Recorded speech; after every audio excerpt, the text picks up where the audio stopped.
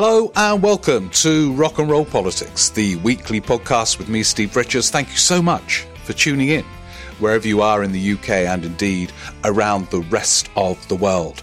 And as ever, we've got a lot to cram in our time together. We're going to have slightly less time than usual because I'm down in Brighton. I've got to work out how to get back. No trains.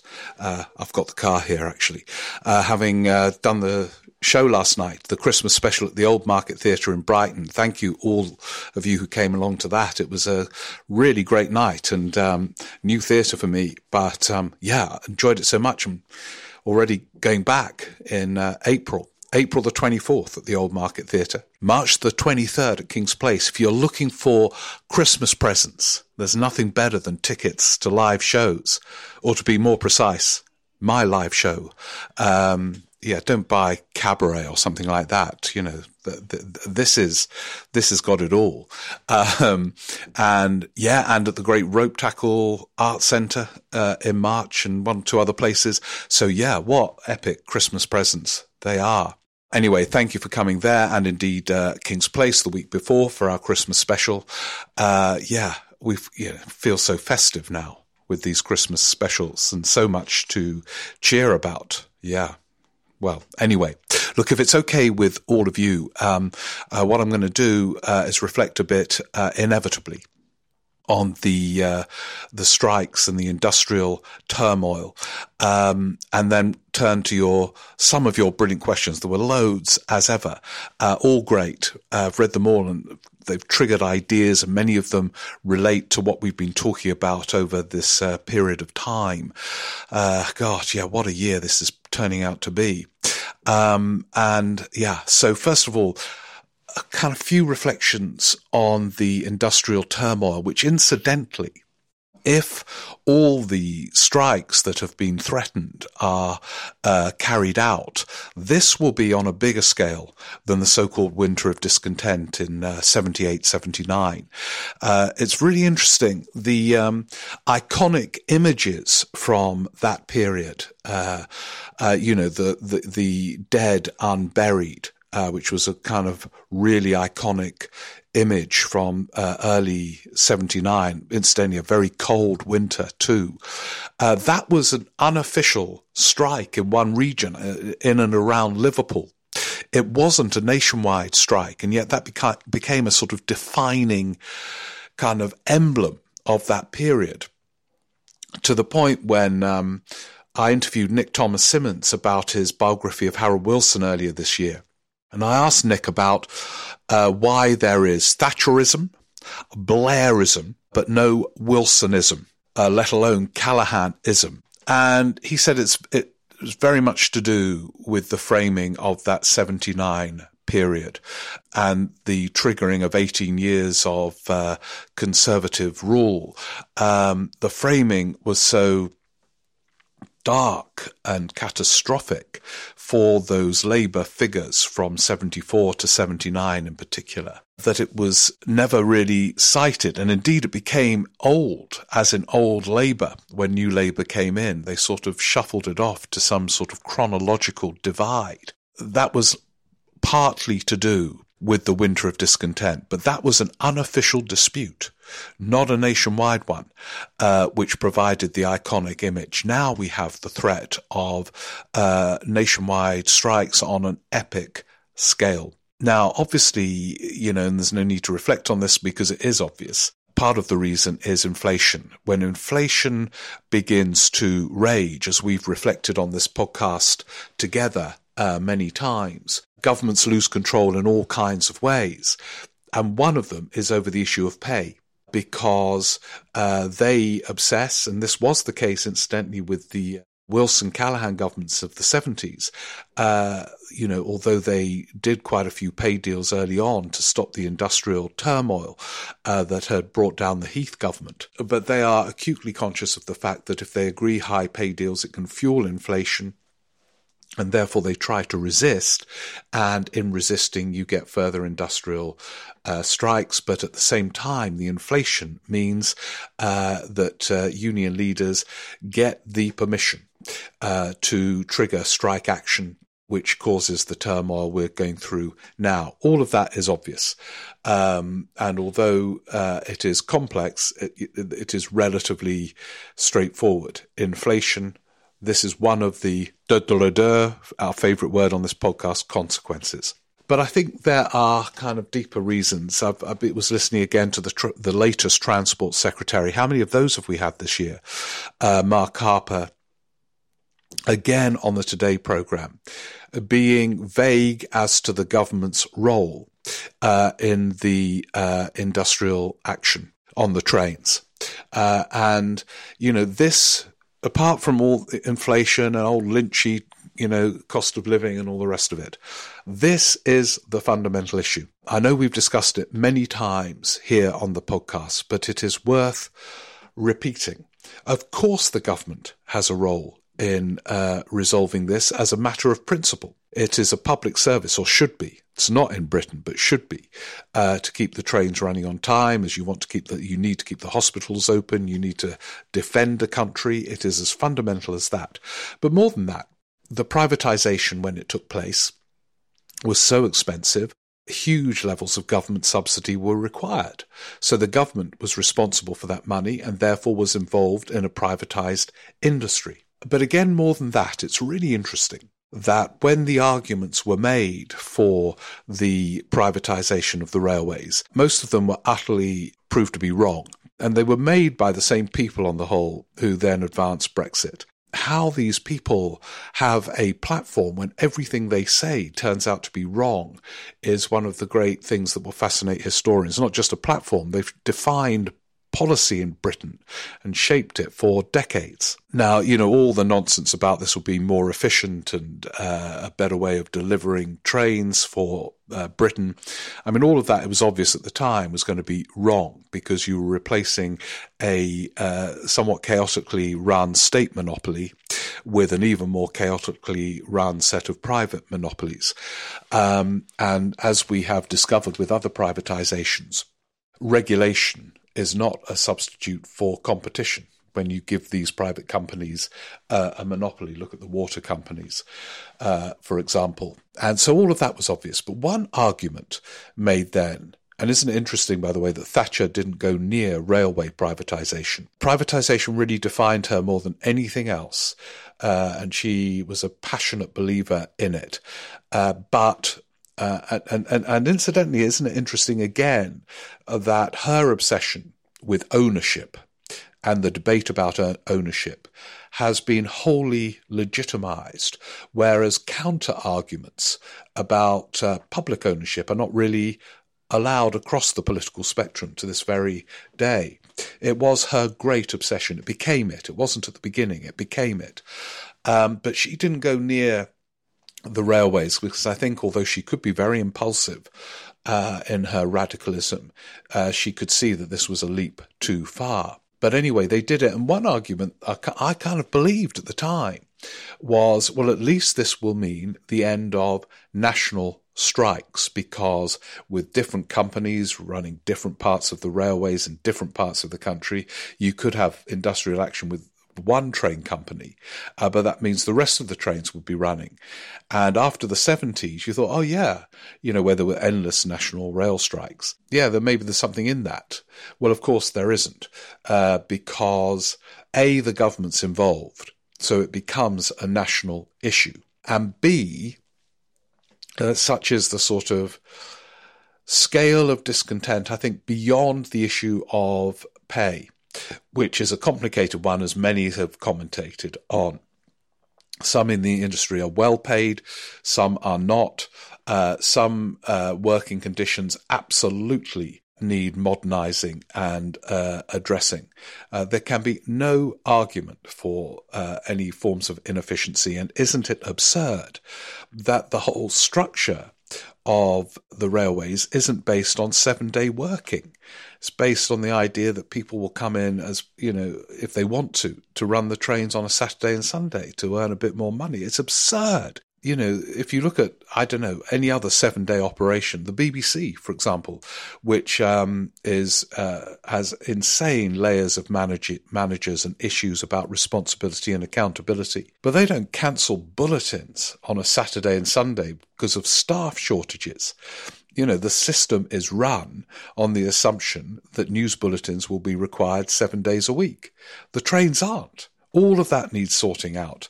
The problem of who is in control of what, as we've discussed many times on this podcast, makes industrial action 1,000 times worse than when it was under one company, as it's turned out, because you can get to a situation where the train companies are close to an agreement.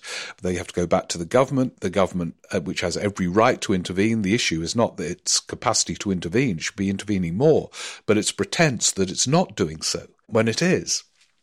So you're trying to get somewhere there. Then Network Rail comes in and it says, oh yeah, we're close to a deal. It takes it back to the government. And I'm told Sunak himself vetoed one possible settlement.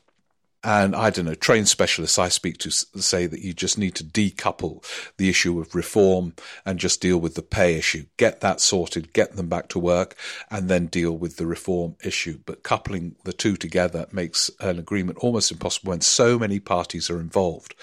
But you see, this is, I think, obviously it's about pay and cost of living, and that's the most fundamental thing, of course. But I'm sure the fact that so many are doing this at the same time goes beyond that, and it's part of this fractured system. So no one is sure who they should feel a commitment to, the employees. There are some great employees on these trains. I mentioned, when I talked about my chaotic train journey back from Newcastle, where on a split ticket I had to change at Doncaster and missed the connection by 3 minutes. And the train staff were great, trying to persuade the other train to wait for 3 minutes so we could all get on. They failed because of the chaos of the way things are organised. But they were trying to almost defy the system within which they are working. And so I don't think there is a kind of sense of purpose and commitment in the same way when you're not entirely sure who you are committed to. And there is suspicion with some of these train companies that have been so inefficiently run in some cases when they propose reforms, because why should you trust them on those when they have proven to be unreliable on so many other issues? So it's kind of mistrust in a fractured system, as well as the fact that it's not clear who is ultimately responsible, that I think fuels these strikes. And the same to some extent with, the nurses' strike. I mean, I think Labour are right to say openly that they could not accept a 17% pay rise. And I think one of the responsibilities of the unions is to step back a bit. And they didn't do this in the 70s, and they're not doing that now, and say, look, how we think this is what our members should get and deserve. But how's it going to be paid for? In the trains, is it going to be higher fares? That tends to be the way in Britain because a subsidy to provide a proper service is seen as a bit sinful, even though the inefficiencies in our structure means the subsidy has to be much higher just to provide all the mediating agencies, etc., with the necessary funds. Does Mick Lynch want the pay rises to be paid for from higher fares when the fares are already as high as they are? The nurses have got one really powerful argument beyond the fact that there is wide recognition of the incredibly hard, demanding work that they do, and that is there's a chronic shortage. People are leaving the profession. So on a kind of free market basis, and this Rishi Sunak worships at the altar of the free market in his kind of Goldman Sachs framing, you put up the pay to get the people in because there's a demand for work. But again, it still raises the issue, how's it going to be paid for? And this gets to an even more fundamental issue, which I think I raised maybe even last week, but I think it's the most insightful comment of any politician since 1945, and it came when Roy Jenkins said, the problem with Britain is that people want European levels of public services and US levels of taxation. And until there is an honest debate about what we want from the public realm, how we get it, how we pay for it, how we find the labour to fill the many, many vacant posts. There is going to be more of this kind of industrial chaos. So these are kind of much deeper issues than the obvious ones. And in addressing these deeper themes, we need a government who doesn't regard planning for the medium to long term as a kind of sin, because it's not about the markets responding to the immediate. Government planning has gone out of fashion. It's very interesting. It sounds so dated to cite the 1945 Labour government, but what they did was revive the idea that to plan was virtuous. Now you can debate the way they did it, but there were clear plans in place for the medium to long term, and they were planning how an economy would work. And there's got to be a plan about how you find the people to fill the vacancies, how you fund the inevitable increases in pay and the overall cost of pay if more people are filling the post. There'll be more people needing paychecks. So I don't know whether we're ever going to get that sort of grown-up debate in Britain. The theme of last week's podcast, for those of you who missed it, was about the nightmarish tax and spend debate in Britain before an election, which kind of wipes out the possibility of any grown-up debate on the media at all. But without it, we are, how can I put this technically, buggered. How about that? Anyway, now let's go over to your questions, if it's okay with all of you. The address is, of course, steverick14@icloud.com.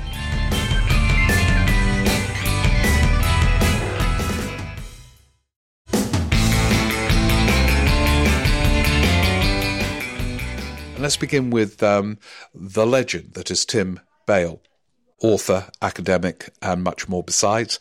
And Tim has written in to say, I know we like to talk about the deep undercurrents and forces that shape British politics. Yeah, that's the aim of this Rock and Roll Politics Cooperative. But can you ponder something supposedly more trivial? It's this. Is one of Rishi Sunak's problems, and actually one of Keir Starmer's too, his voice and delivery? It's reedy, even slightly camp. It's easy to dismiss this as superficial nonsense. I'm tempted to do so myself sometimes, but I do wonder if it contributes to his overall lack of authority. Yeah, well, you see, I think this is a really interesting theme and not actually trivial. And it's overlooked. There's a lot of talk about the way leaders look, the way they dress, more with women, but not exclusively so. But virtually nothing about the voice. I know, every now and again you get things about how Thatcher had voice training and got her voice deeper. But on the whole, you don't. But I think the voice in any kind of public arena is the key to explaining, in many cases, the appeal of someone. It's interesting, if you sort of take some of those who can hold an audience in Britain, say someone like Tony Blair. Now, it's not a kind of naturally musical voice. None of these people have actually voices where, the kind of deep musicality and so on. But there is a musicality to it in ways that are unexpected. And I find Tony Blair quite often, not always, but quite often, can sort of utter a banality, and yet the voice that makes it sound compelling, because there is a musicality to the voice. So he can say things like, look, the way through this, right, is technology. Oh, what does that mean? But the way he speaks utterly draws you in. He sometimes says things like, look, it's not about the means, it's about the ends in politics, right? Well, the whole essence of politics is a debate about the means. The whole debate about getting economic growth, that's the end, which all the parties are seeking, because we don't have growth in this country. but the means to get it is the essence of the debate. So it's, there are sometimes banalities, but he is an utterly compelling voice. I listen to every interview he gives and speech he gives, partly just for the pleasure of the voice. The same with Bill Clinton, and many of these voices are flawed. Brian Walden, some of you will remember, before he became an interviewer, was a Labour MP. He was the best, or almost the best, orator in the House of Commons, and yet he had a speech defect. The voice was not naturally beautiful, but somehow or other, it was utterly compelling listening to the voice. Tony Benn, another great orator, had a slight speech defect with the letter S, utterly musical. Listening to him was like listening to music. And so, yeah, I think the voice is important. And Sunak, it's curious because it's a bit Blair-esque, his voice, but it's an octave higher, and it doesn't hold an audience. And Keir Starmer too. When Keir Starmer sometimes makes an argument which has been modelled on Blair, he doesn't generate the same response of, oh, wow, this is both radical yet reassuring, and, as Blair did in his peak, and that, I think, is the voice, because the message is similar in some respects, arguably too similar given the world we're in. So, yeah, thank you for raising that, Tim. I think it is interesting and important. To other questions now back to what we were talking about just now about the railways. Here's Cam Barath. You see, you get insider info on this podcast. And Cam says, you talked about delays on the rail network and the refusal for a service to wait 3 minutes. I worked in the rail sector, and one of the tasks I did was to process map control room operations. Each train operating company has a department called delay attribution, or words to that effect. Their sole purpose is, in a nutshell, to argue the toss as to who was responsible for a delay. Yeah, well, this is interesting, isn't it? There is actually a kind of department in each train operating company. Utterly defensive, because in this fractured system, it's very hard to identify who was responsible for what. So they clearly, I didn't know there was actually kind of departments for this. I love that. What was it called? Delay attribution. Who's to blame? Not us, not us. Let's employ people to make sure it's not us, rather than to address the fundamental problem of what went wrong, who was responsible, and why. And these are so fundamental. But to remind us all that there is perhaps a danger of romanticising other systems, our French correspondent Dominica Jewell writes, with reference to the abolition of small regional lines, which was discussed last week in France. Our regional line to Paris was threatened with closure a couple of years ago. It was only thanks to the intervention of the mayors of towns along the line that the service was saved from abolition. And there we have yet another example of how local government is a force for good, especially in rural areas. Yeah, it's so interesting this. There is no equivalent powerhouses in much of the UK. There is, of course, in London with the mayor, and now in Manchester and a few other cities. That's a difference. They kept a line open. And those voices are such an important counter. There was a very good tweet today hailing the fact that this is an anniversary of the contactless ticket in London, 10 years old, introduced by Transport for London. And the tweeter compared this with the sort of sclerotic capacity for reform and improvement as identified in the Department for Transport, which is hopeless. And yet here was, I've mentioned it before, it's my model for improving public services. That mayor, directly accountable for transport, has to make it good or else he or she will lose, with the best people recruited from wherever they're available to sort out transport in London. And the improvements have been underestimated. It was hell getting around London before Livingston introduced those reforms as the first elected mayor, carried on by his successors.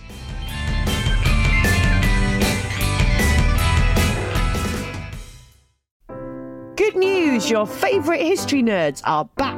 Yes, we at We Are History have been trawling the history shelves of our local bookshops. Well, I have, John. You mostly went round finding your books and moving them to the front of the displays. If I can find them, it's a bonus. We are ready to tell you all about what we've learned, from the revolting French to some revolting women. Via some Brits abroad and a foul-mouthed Irishman. So, download We Are History. Our laughable attempt at a silly history podcast. With me, John O'Farrell. And me, Angela Barnes. Wherever you get your podcasts.